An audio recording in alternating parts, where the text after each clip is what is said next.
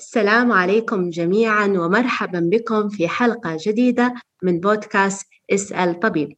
ضيفتنا اليوم هي ضيفة مميزة كالعادة، ومعانا دكتورة نهلة المنصوري. دكتورة نهلة المنصوري هي استشارية في الطب والجراحة التجميلية وترميم الثدي، خريجة من الكلية الملكية للجراحين، وحاصلة على تخصص جراحة التجميل من ألمانيا. كذلك حصلت على الماجستير في ترميم الثدي من سويسرا، وقامت بالعديد من الكورسات في مجال التجميل الدقيق من جامعات مرموقة في اليابان وكوريا. مرحبا بك دكتورة نهلة. دكتورة نهلة هي استشارية حاليا في مدينة الشيخ خليفة الطبية، وكذلك في مستشفى مدي كلينيك. مرحبا بك في بودكاست اسأل طبيب. حيا الله فيك دكتورة لميس. ما شاء الله عليك، منورة الشاشة وما قصرتي، وألف مبروك على هذا الإنجاز اللي أنت تسوينه لنا، للدكاترة ولشريحة المجتمع على كل المستويات. الله يبارك في شغلك إن شاء الله، وراح إن شاء الله الجميع يستفيد من هاي الحلقة.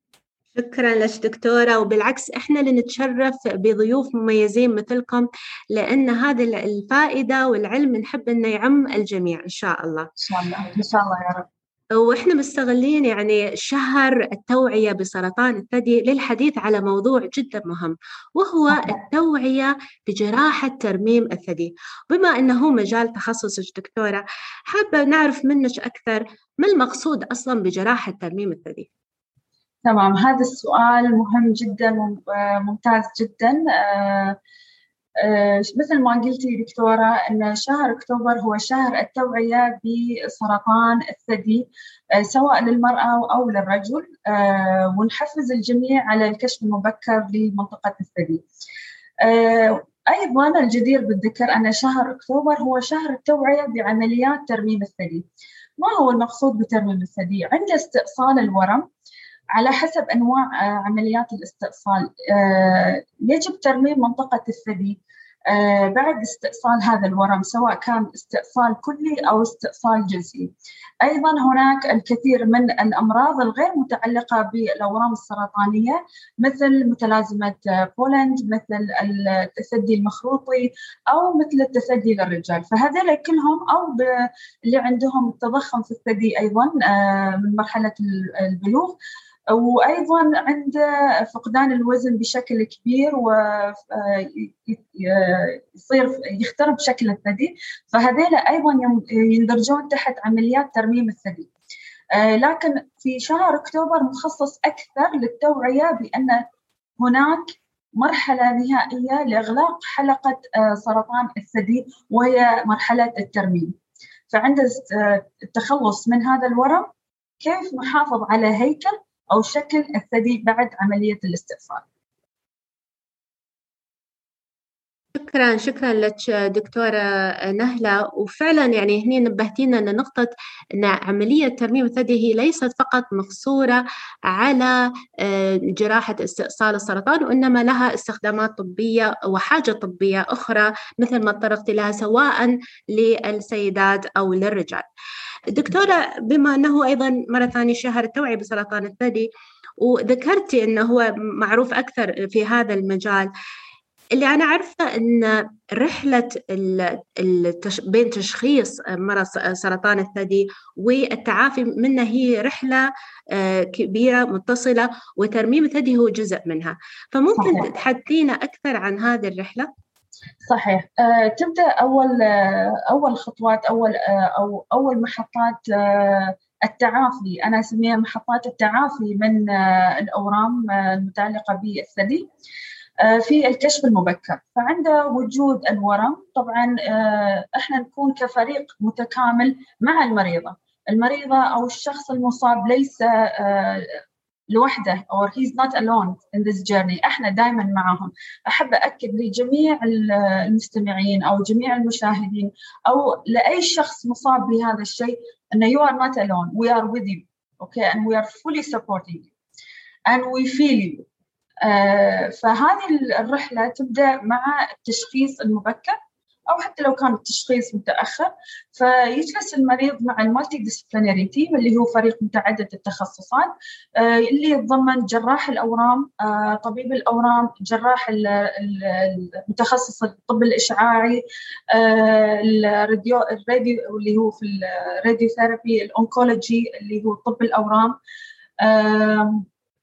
السايكوثيرابي لأن أكيد لهم دور كبير في الطب النفسي في هذا الموضوع، وأيضا جراحة التجميل. ففي البداية يعتمد على نوع الورم اللي موجود، لأن في الأورام حسب الخلايا تختلف. ثم بعد ذلك شو العلاج؟ هل المريضة تحتاج راديشن قبل الاستئصال الجراحي أو ما تحتاج راديشن أو كيموثيرابي أو لا؟ فهذه المرحلة اللي بعدها. ثم تأتي مرحلة الجراحة وهي استئصال الورم. في مرحلة استئصال الورم هنا نحدد في مرضى يحتاجون راديشن أو العلاج الإشعاعي بعد الاستئصال. فهني نقول هل توقيت الترميم يكون خلال عملية استئصال الثدي أو الورم أو بعد عملية الاستئصال.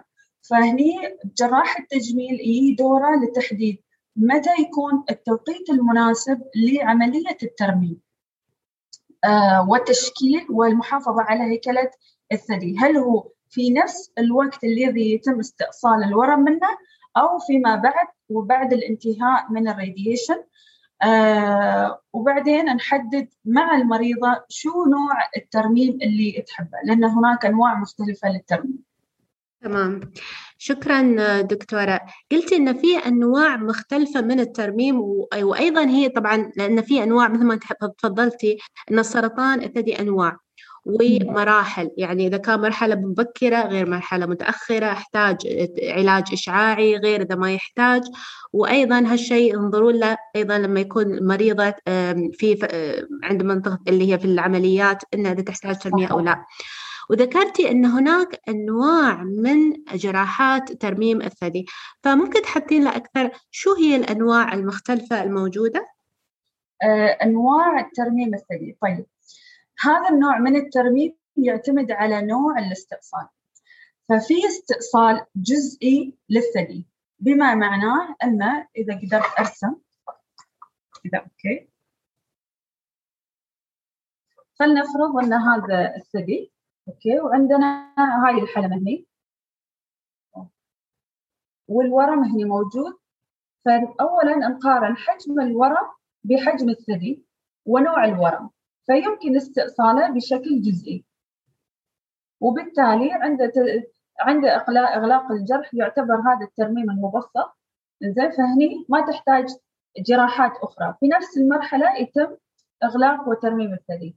أما إذا كان الورم كبير جدا أوكي مقارنة بحجم الثدي وبعيد من الحلمة، كبير بس في هالمنطقة، فبالتالي أو على حسب نوعه، فبالتالي يمكن استئصال هذا الورم مع المحافظة على الجلد والحلمة.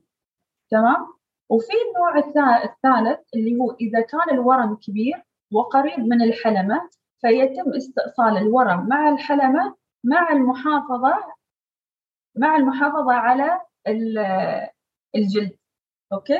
وفي النوع الرابع إذا كان الورم كبير ومتأخر، فيتم استئصال الورم مع الجلد كامل مع الغدد الليمفاوية، سواء كان السنتينل ليمف نود بايوبسي اللي هو جزئي أو كامل. فبالتالي لما نيجي على الترميم، يعتمد الترميم هل الجلد موجود، هل الحلمة موجودة، هل تم استئصال جميع الأنسجة مع الجلد ولا لا. تمام. ندخل. أي تفضل دكتور. فبعدين لما نيجي نتكلم عن الترميم، إذا كان الجلد موجود يمكن ترميمه باستخدام حشوة السيليكون. يمكن ترميمه باستخدام الشحوم الذاتية من جسم المريضة نفسها من منطقة أسفل البطن، واللي نأخذها بدون أخذ العضلة مع الشريان والوريد، وتوصيل الشريان والوريد في منطقة الصدر، وهذه تعتبر من العمليات المعقدة. وفي الترميم باستخدام عضلة البطن، وفي الترميم باستخدام عضلة الظهر، وفي الترميم باستخدام حشوة السيليكون مع حقن الدهون الذاتية. نعم دكتورة، معناته مرة ثانية في العديد من أنواع لجراحات الترميم، بعضها بسيط وبعضها أكثر تعقيدا، ومرة ثانية يعتمد على حجم الورم وحالته وتشخيصه. دكتورة، لأن الكثير يخاف من فكرة ترميم جراحة الثدي، وممكن أصلا يتأخرون في أنهم يروحون للدكتور خوفا من ذلك. يعني أنا شفت ناس اللي خايفين من مرحلة ما بعد، يقول لك لا وبتشيل الصدر وبتغير الشكل وبتشوه. فما رأيك، يعني شو سبب هذا الخوف؟ أولا عند تشخيص المرض نفسه يصيب الإنسان حالة خوف، توتر، تشتت، شو راح يصير، كيف أتعالج، شو راح يصير معاي. أوكي؟ فهذا الخوف موجود. لذلك إن إحنا نفهم الشخص إن أنت you are not alone, we are with you in this together. هذا الشيء مهم جدا. السايكولوجيكال سبورت والفاميلي سبورت والسوشيال سبورت is very important. المخاوف موجودة، لكن مهم جدا أن المريض شوي يعطي ثقة للشخص المقابل ويناقش هذه المخاوف، عشان إذا كان في سؤال ما عنده جواب يحصل الجواب، وبالتالي يطمئن. معظم الأجوبة ولا جميع الأجوبة اللي إحنا نعطيها حق المرضى تكون على حسب الدراسات والأبحاث اللي موجودة. في فئة من المجتمع طبعاً ما عندهم معرفة وإدراك بعمليات الترميم، ما عندهم وعي كافي أن عمليات الترميم مثلاً ما لها أضرار كثيرة أو متعلقة بالسرطان. في اعتقادات أن عمليات الترميم يمكن تساعد على انتشار مرض السرطان، وهذا اعتقاد خاطئ.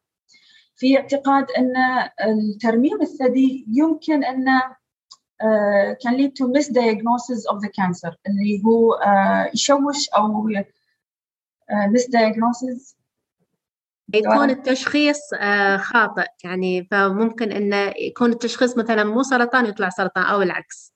بالضبط، أو إنه مثلا يخافون إنه يأخر في تشخيص السرطان، وهذا الشيء خاطئ جدا. في مخاوف إنه أوكي خلاص أنا بخلص أنا همي أني أشيل السرطان وأنتهي وما أبي أي عمليات ثانية، ففي مخاوف من إجراء عمليات أخرى.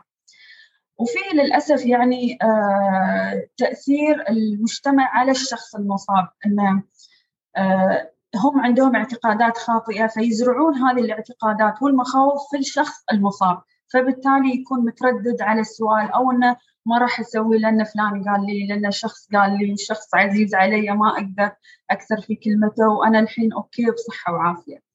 فمعظمها بسبب اعتقادات خاطئة أو بسبب عدم وجود وعي كافي بوجود عمليات جراحات التجميل.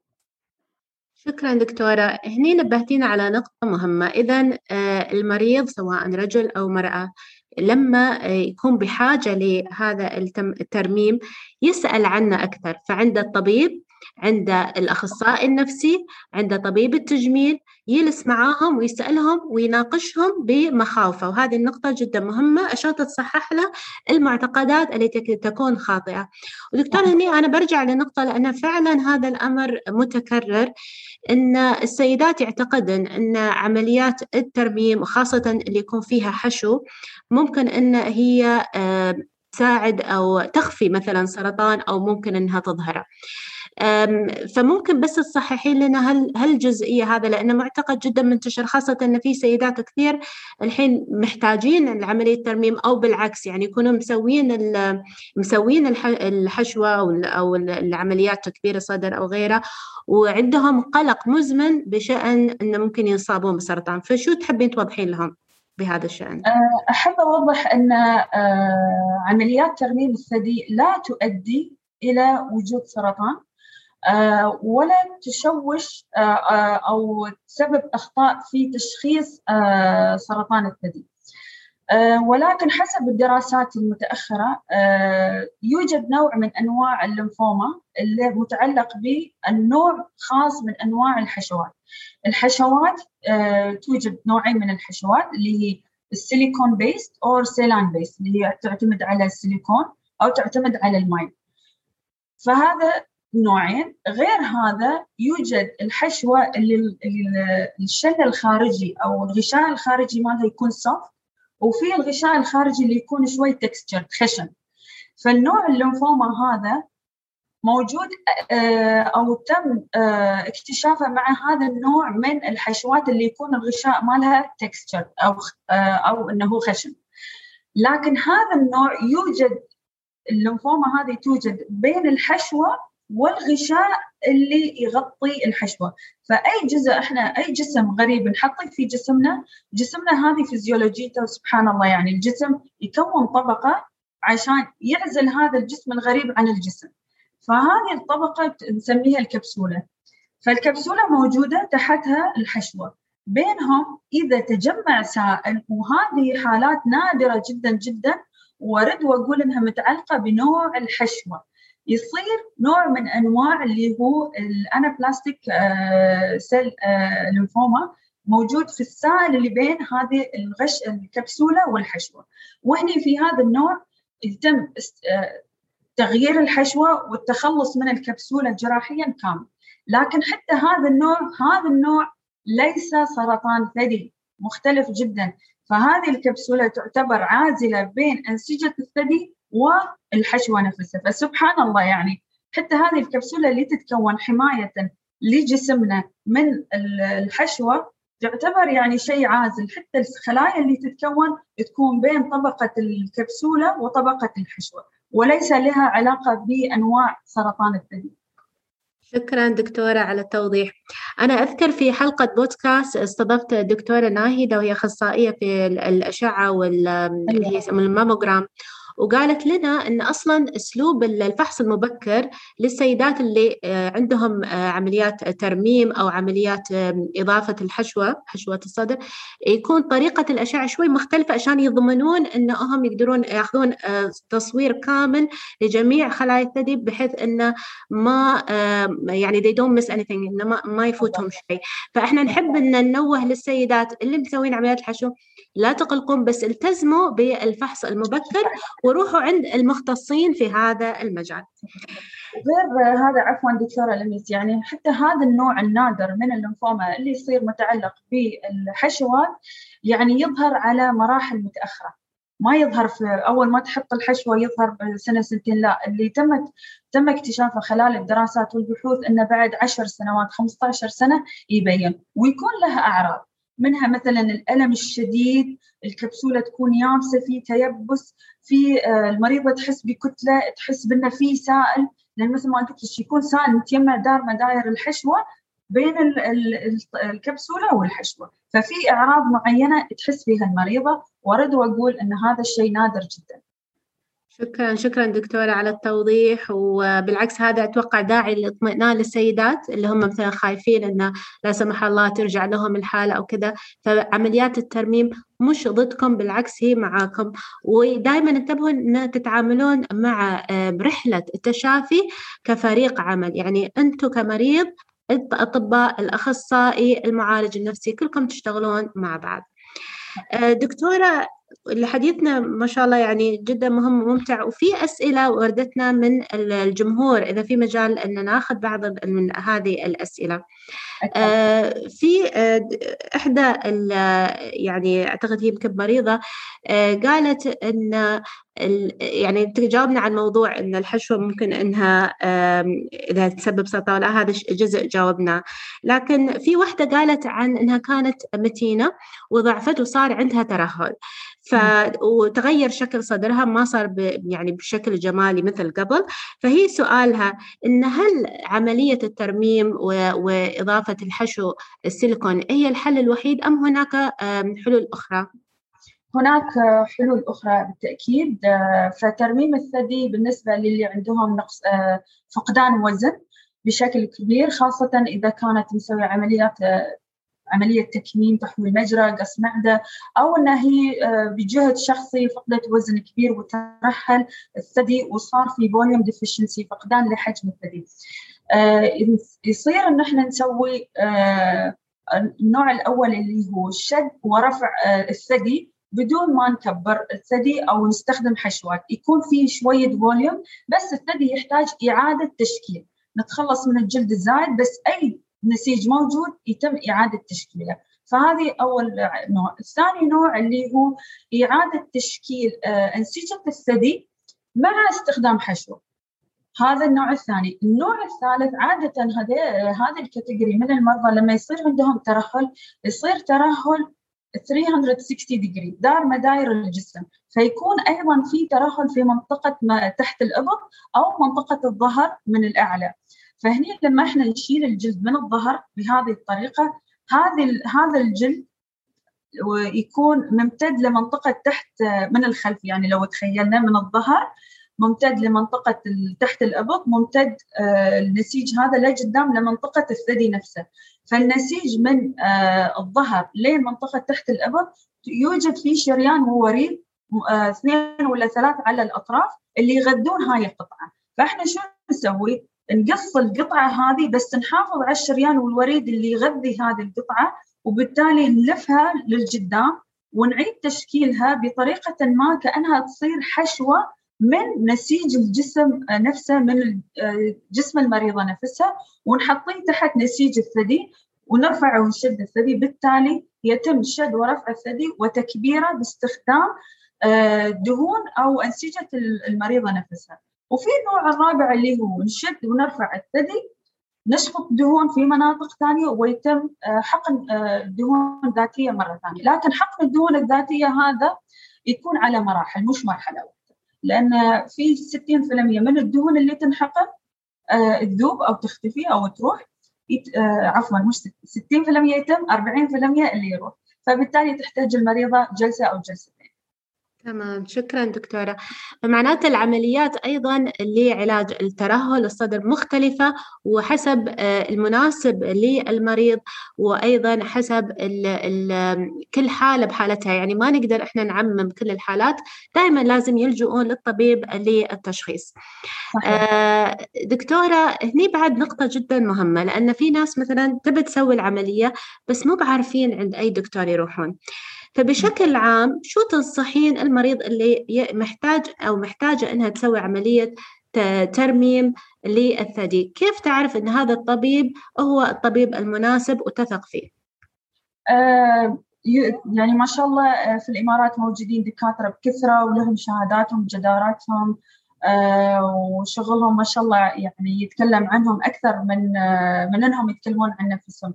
أنصح المرضى أن يتأكدون أن الجراح اللي بيروحون له جراح متخصص في مجال التجميل وبورد سيرتيفايد، حامل الزمالة أو التريننج. وهذا الشيء أي حد يقدر يسأل عنه أو يشوفه. مثلا أنا نهلة المنصوري، لما بتقرأ تفتح الإنترنت نهلة المنصوري حاملة للبورد الألماني، مثلا فلان إكس إن واي حامل للبورد الأمريكي، حامل للبورد الفرنسي، الأسترالي، الكندي.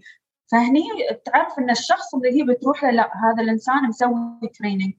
أما الشهادات فينا يعني ما في أدخل، بس المهم إنه هي تتأكد إن الشخص اللي بتروح له بورد سيرتيفايد بلاستيك سيرجن، عشان ما ندخل في السياسة دكتورة. شكرا دكتورة.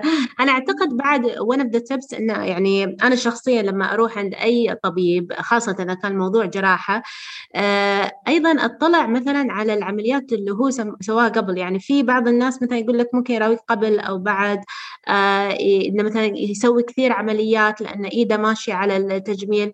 فأتوقع إنه مثلا في word of mouth. I don't know if this is something helpful.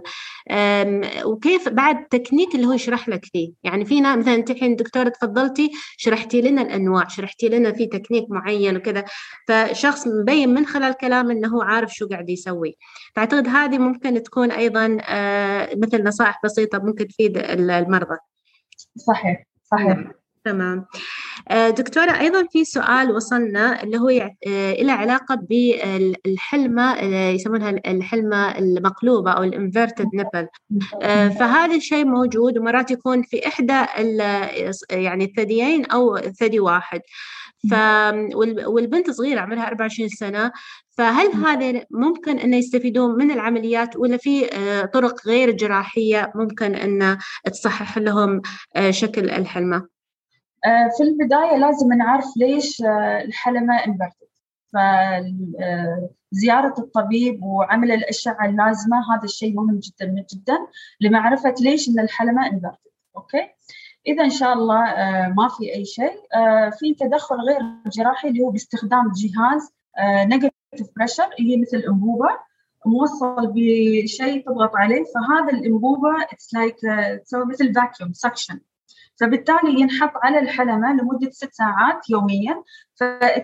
يعني بس لازم تستخدمه باستمرار for 6 months she has to try it، وينحط على الحلمة، وبالتالي يتم يشفط الحلمة بحيث انها شو تطلع for 6 months. إذا ما اشتغل ما فاد هذا الشيء، مع أني أنا شفت مريضة أو مريضتين أن استفادوا من هذا الشيء، إذا ما استفادت منه بعدين يصير شو التدخل الجراحي. ليش؟ إذا الحمد لله إن شاء الله ما يكون في أي مشاكل صحية في الثدي، لكن الحلمة انفرتت، بيكون في تليفات من الحلمة نفسها متيبسة أو متليفة لداخل، فبالتالي تشد الحلمة لداخل. فالتدخل الجراحي هو عبارة عن شو؟ نقص مثل نص دائرة من تحت الحلمة، بحيث إن إحنا نقص هذه الألياف اللي داخل اللي تشد الحلمة، بالتالي تفرد شوي.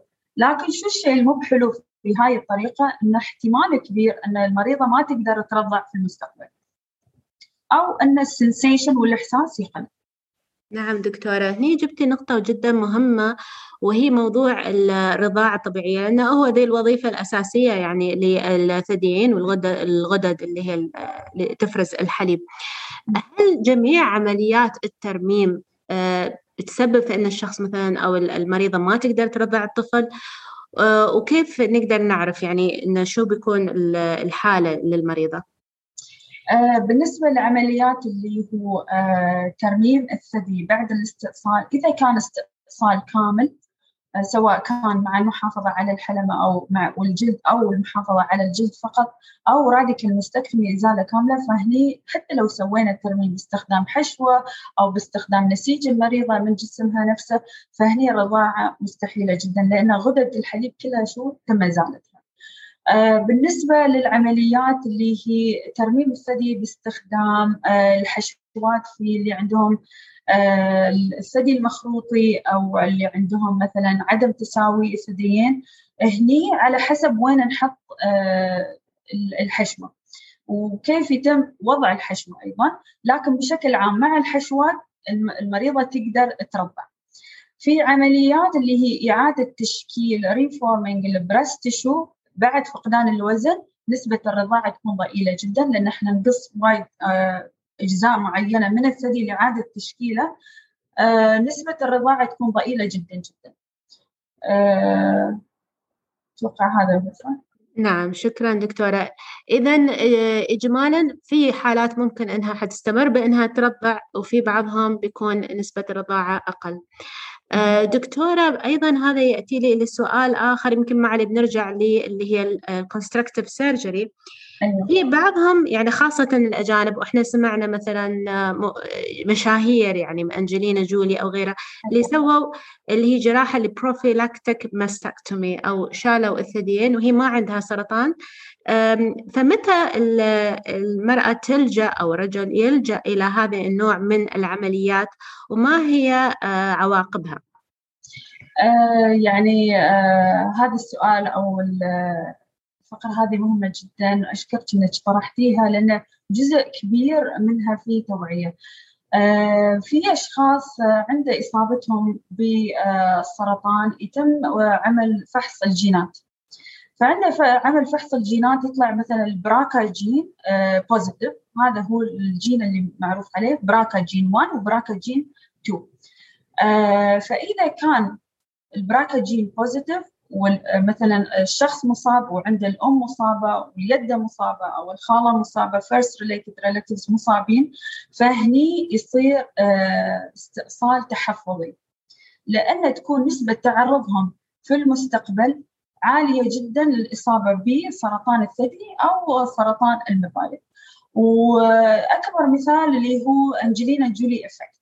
فأنجلينا جولي نفسها لم تصاب بسرطان الثدي، بس هي حامل لجين البراكا جين بوزيتيف، وغير هذا أن أمها ويدتها كانوا مصابين بسرطان الثدي، فهي عشان ما تتعرض لمرحلة لذلك نسبة إصابتها بسرطان الثدي أو المبايض عالية جدا. لذلك هي سوت الاستئصال التحفظي للجهتين، فحافظت على الجلد والحلمة من الخارج، لكن أنسجة الثدي من داخل تم استئصالها، وسوت الترميم باستخدام حشوات السيليكون، وأيضا هي سوت استئصال حق المبايض. نعم، إذا نوع الجينات ونوع الجين المسبب للسرطان هي اللي ممكن تحدد إذا كانت هذه العملية هي الملائمة أو لا، وأيضا التاريخ العائلي بالإصابة بسرطان الثدي. شكرا دكتورة. في جزئية أيضا ممكن هذه يخافون منها السيدات أو الرجال، اللي هي تتعلق بالأعراض الجانبية المصاحبة لعمليات ترميم الثدي، وممكن أيضا اللي هي الآثار الجلدية أو اللي نقولها السكارز اللي ممكن إنها تحصل. فدكتورة ممكن تكلمينا أكثر عن شو الآثار الجانبية وكيف نقدر نتجنب المضاعفات؟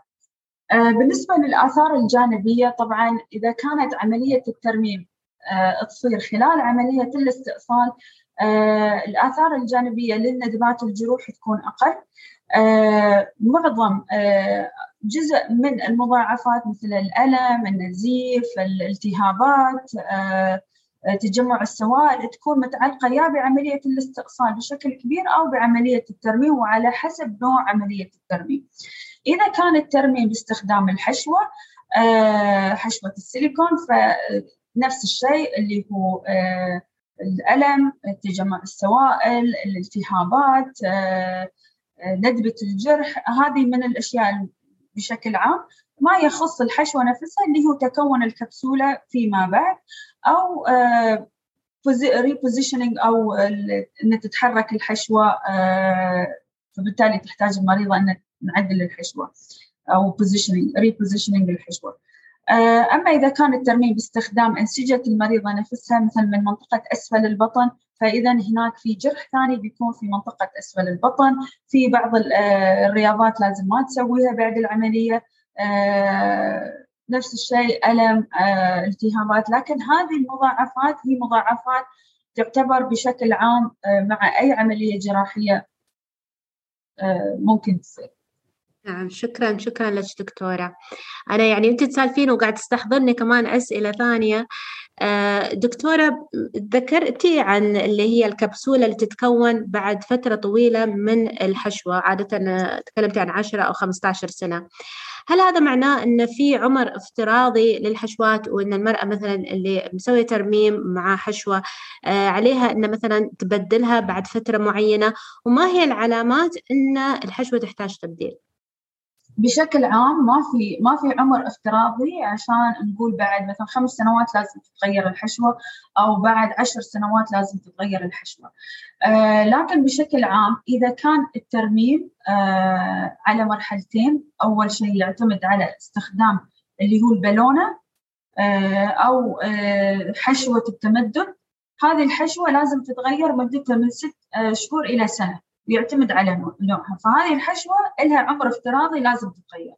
أما لما نغيرها ونحط الإمبلانت النهائي اللي هو الحشوة النهائية، فهذا ما لها عمر افتراضي عشان نقول بعد 10 سنوات أو 5 سنوات أو 2 لازم نغيرها. شو اللي يخلينا نغيرها؟ مثل ما قلنا في البداية أن هذا جسم غريب ينحط في جسمنا، فجسمنا حسب الفيزيولوجيا يتكون الطبقة اللي هي الكبسولة. الكبسولة هاي تتكون من شخص لشخص مختلف. إذا أنا حطيتها يمكن ما عندي رياكشن، أنت حطيتيها يمكن يصير عندك رياكشن، تتكون الطبقة هذه. لكن الطبقة هذه عشان تصير يابسة وتنكمش بعد ياخذ لها فترة، ومن شخص لشخص يختلف. لما تتكون هذه الكبسولة وتبدأ تنكمش أو تتيبس، تبدأ تطلع أعراض ألم، أطراف الحشوة تكون بارزة، شكل الحشوة يابس، الثدي متيبس، في ألم، ما تقدر تحرك إيدها كذي. هني على حسب الأعراض ننصح المريضة بشكل كبير أن تغير الحشوة، ونفس الوقت تتم إزالة الكبسولة بشكل كامل. وعند تغيير الحشوة وإزالة الكبسولة أكيد دائما إذا كان في سائل ناخذ السائل نبعثه للمختبر عشان نتأكد أنه ما في مضاعفات لهذه الحشوة، ونفس الوقت ناخذ الكبسولة ونبعثها للمختبر. شكرا دكتورة على المعلومات القيمة وعلى التوضيح، لأن هذه أنا متأكدة أن العديد من اللي قاعد يستمعون لنا الآن بالنسبة لهم معلومات جديدة مهمة ومفيدة. دكتورة، احنا شارفنا على نهاية حلقة اليوم، وقبل ما ننهي شو نصيحة أو كلمة أخيرة توجهينها لمستمعينا نساء ورجال فيما يخص التوعية بجراحة ترميم الثدي؟ أتمنى للجميع الصحة والعافية، ونشوفكم دائما بصحة وخير. ودائما أقول أن الإصابة بأمراض الثدي شيء غير اختياري وشيء خارج عن إرادة الجميع، لكن عمليات الترميم متاحة للجميع. ودفنتلي احنا دائما معاكم، وأي شخص مصاب بأي مرض في الثدي you are not alone، وإحنا دائما معاكم يدا بيد to close the loop of breast cancer. شكرا لك دكتورة، ويعطيكم ألف عافية. أنتم خط دفاعنا الأول، ودائما يعني مثل ما نقول إحنا هنا مو بروحنا، وأنتم معانا دائما، وذلك إحنا بأمان وبصحة إن شاء الله. شكرا لك ونورتينا في بودكاست اسأل طبيب، وشكرا لجمهورنا اللي استمع اليوم لنا. إذا استمتعتم واستفدتم من الحلقة نشروها لزملائكم وأصدقائكم ومعارفكم، فإن شاء الله يستفيدون منها. وشكرا لكم، ونلقاكم في حلقة قادمة من بودكاست اسأل طبيب. محدثتكم دكتورة لميس بوحليقة. شكرا لكم. شكرا.